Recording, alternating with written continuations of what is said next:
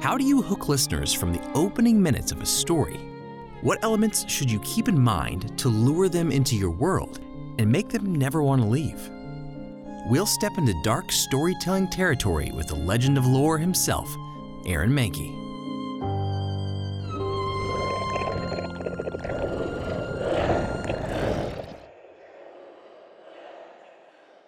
Welcome to The Pod Lab, a Podcast Movement original series.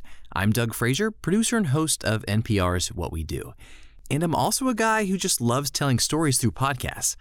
Our guest today shares that same love. But before we go down that rabbit hole of grim and delight, let's get into the Pod Lab tip of the week.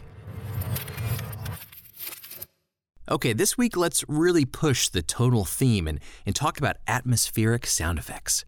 If you inject these sound effects into your podcast, you'll find they're great for creating mood and atmosphere. There are two types I'll mention today: dark.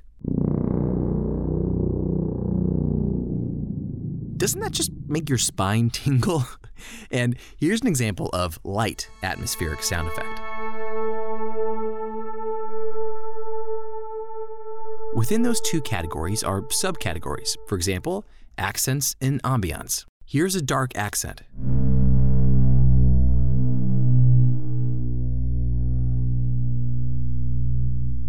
And on the flip side, here's a light accent. This is dark ambience.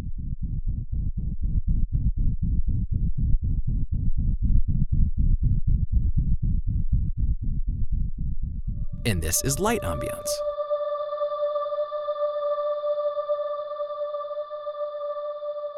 The category of atmospheric sound effects is broad, and if I'm being honest, really freaking cool. I mean, tell me this doesn't make you feel things.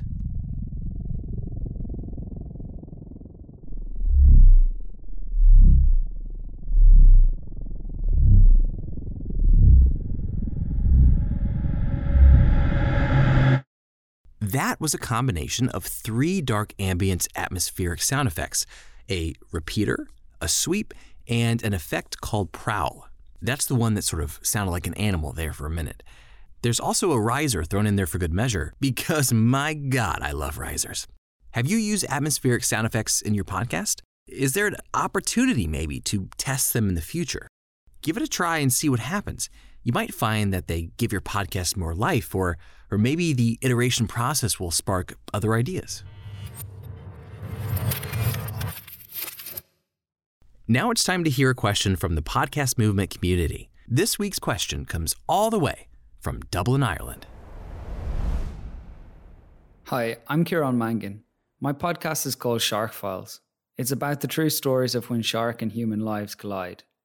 My question is, how can I create better openings for my narrative podcast? Thanks so much for that great question, Kieran. To help answer it, let's have a chat with Aaron Mahnke, who knows a thing or two about telling a good story.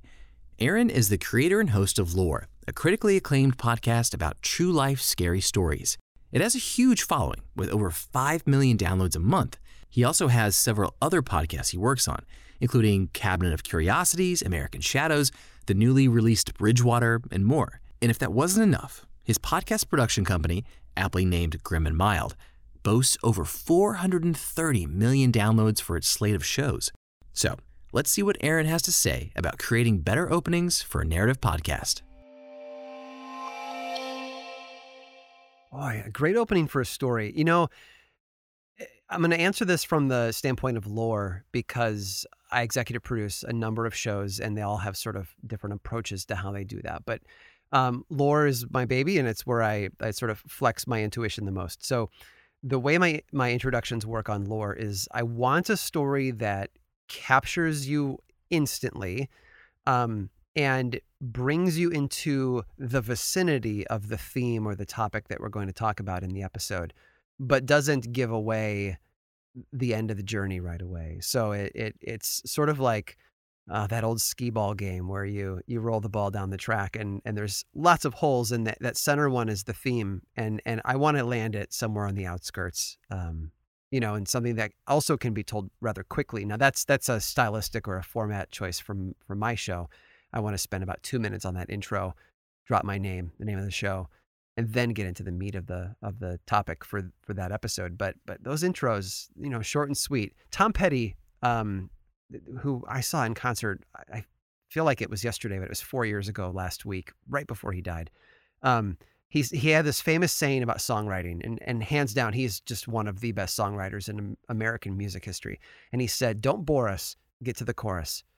And to me, that's sort of the epitome of the introduction. That's right there. Don't bore us. Don't mess around. You're here to lay a theme down, do it in an interesting way, and then move us into the episode. That's a pretty high bar to reach for with every episode. How do you know when you've actually done it and can actually, put the pencil down and rubber stamp it as finished? Yeah, I've done 6.5 years of this. I think episode 176 will come out in just a few days. Wow. Everything is handcrafted, but there's also sort of an assembly line portion to what I do. I have to write an introduction. I have to write an acts 1, 2, and 3. I need to write my summary, and then there's an ad break, and I have to write an epilogue. I have to do all those things for every episode. So in a sense, it's sort of like a template that I'm following. But every episode just sort of speaks to me. I tend to not write the introduction until I've read my research outline for the episode itself. I want to walk away knowing where will the plane go and where will I land it at the end. Mm-hmm. And that tells me maybe what that larger, less specific theme might be. And then I say to myself, well, how do I get into that theme? How do I open that door? I don't have to explore the room. I just need to find a way to introduce the idea. Maybe we're going to talk about maybe we're going to talk about a haunted house, and the theme is about home is where you should feel safe, but sometimes you don't, you feel haunted. And maybe I just need a story that brings up the idea of home. And so what I do is I read my outlines. My research can be anywhere from 12 to 20 pages long. And I have a couple of researchers who are long-winded, so sometimes it's in the 30 to 40 pages. They beat me up. I read them over the weekend, and then like Sunday night, I just sort of sit and let it marinate. And hopefully by the time I sit down Monday morning, I have picked out a topic for the intro, and I've already started to script it in my head. So it's all about putting the ingredients in and letting them settle for a while. And every introduction ends up being different because of that. Every entry, sometimes it's an archaeological detail or fact or discovery. That's a great way of bringing something in. Look at what people did 8,000 years ago. Here's this thing. And sometimes it's just kind of cold starting out talking about a concept or an idea. And it feels more like you're writing a speech for a graduation or something. And every episode just has its own little flavor and personality. You mentioned this briefly, and I wanted to touch on it a bit more. Is part of the process of creating an opening for you also creating the ending to work toward? Absolutely. Because to draw the path that the listener will go on their journey for that episode, you need a point A and a point B. And point B being the end of the episode, that's how you draw the line. You need to know. You need to be able to lick your finger and hold it up into the wind and know which way you're going to go. And so for me, it's all about sitting down with the material before I've written the episode, obviously, but at least read through the research, and I start to formulate, I know. So act 1, I'm going to hit this. Act 2, I'm going to hit this. And act 3, I'll hit this. And I know that the theme that's moving the story forward through the episode, that's sort of evolving and maturing in each act, that theme has a core, and that core I want to bring out in the intro.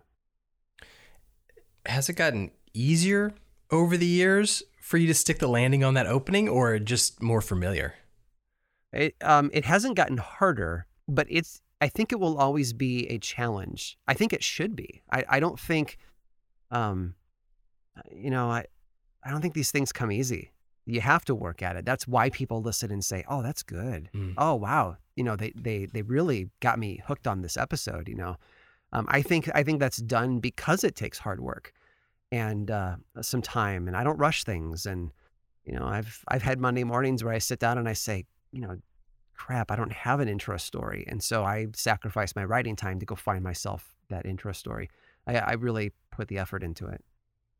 Is there a particular episode of Lore whose opening was especially difficult? I could probably find more difficult examples, but just off the top of my head, I think about, episode 8, The Castle, which is about a serial killer named H.H. Holmes. Chicago, turn of the century, I think 1893, 1895 or something. A lot of people have heard of him. And I knew I didn't want to just start off with an intro about, like Jerry Seinfeld on stage, what's the deal with serial killers, right? Like I wanted to find a way to really hook people in. And I stumbled upon this scene in his life where he was this guy he was big on insurance fraud claims but he also married a number of women at the same time. And so I found this scene in his bio that was essentially him marrying a woman while the woman who was there to witness it was also his wife. And he was married to another woman who was living elsewhere. And, this was just months before all of this stuff would hit the fan. So I chose to, instead of bringing in like a philosophical opening of let's talk about this concept or something like that, I decided to bring it in with sort of a really brief vignette of a moment in his life. And that seemed to work. Yeah, I remember that episode vividly, so it definitely worked. Are there any podcasts, whether they're narrative or otherwise, that you may listen to that you think nail their openings? Well, I'll tell you, I don't listen to a lot these days because if I'm listening to other people speak, I can't write and I can't edit. So that's the sad part about having like 9 active shows and 2 or 3 others in development is that I'm constantly listening to my own stuff. But I would say when I have time, I will always pull up an episode of 99% Invisible. And what Roman Mars and his team over there at 99PI do with those first couple of minutes that just pull you in is it's almost a miracle of God. It's just so incredibly well done. So, I mean, if anybody wants to sit down and pretend like they're listening to something as a textbook to learn, man, fire up 99PI. Take notes on the entire episode. But those intros they're damn good. Are there any formats outside of podcasting, say movies or TV shows, where you get inspiration for your podcasts, for storytelling? A little bit of everything. I don't watch a lot of new TV shows. The ones that everybody talks about probably, The Mandalorian is fantastic. But right now I'm rewatching The X-Files, from season 1 on. And those cold opens are great too. It's often a scene that doesn't involve Mulder and Scully. And so you go into, after the opening credits, you go in knowing a little bit more than they do. And you're kind of waiting for them to catch up. But then, details are thrown at you through the episode that change what you think It's very, very well done. So it's just about digesting in all the formats I can get my hands on. And also, for me, it's like flipping through Apple News on my iPad. On a Sunday afternoon, I've got the archaeology section bookmarked as one of my like personalized sections. And I love reading through and reading about new discoveries. And sometimes just reading a headline about a thing that's been found will trigger something in my brain that says, oh, I've got an episode coming up in 2 weeks or in 2 months that I know that's the perfect story for. And I'll bookmark that and make it something that's part of my research. Cool. Well, I've got one last question for you here. Okay. Besides just hooking the audience, why does a strong opening matter? Well, look, there are 2 million podcasts in the Apple Podcast Store. Most podcasts that are created over the course of all their episodes in their catalog will probably never get more than 1,000 downloads. To really, really float up the charts and have a show that grows, you need to keep people the moment they tap play, and this is one reason why I'm not a fan of like 10, 15-minute banter before getting to a topic on discussion shows. I know that there are a lot of popular shows that do that and they buck the trend, but I think in the long run, don't bore us, get to the chorus. I think you need to give the listener, especially if they're brand new, right? Especially if it's the first time they've tapped on your show and they're going to listen to what to them is their very first experience of the thing you make.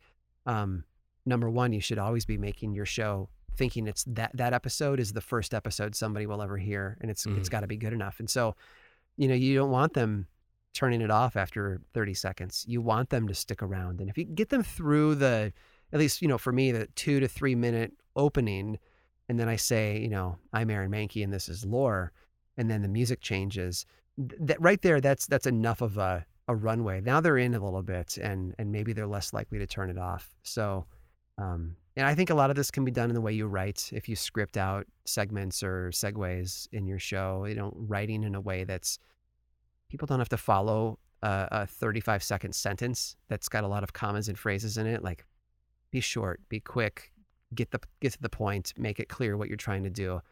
And I think people are going to stick around longer. And that's the whole point, right? Like, we want to build an audience. So if you can get them to stick around, they'll come back for the next episode that they hear, or maybe they'll start binging your back catalog, and that's all good for everybody. So I think we should always pay attention to those first 60 seconds just to make sure people stick.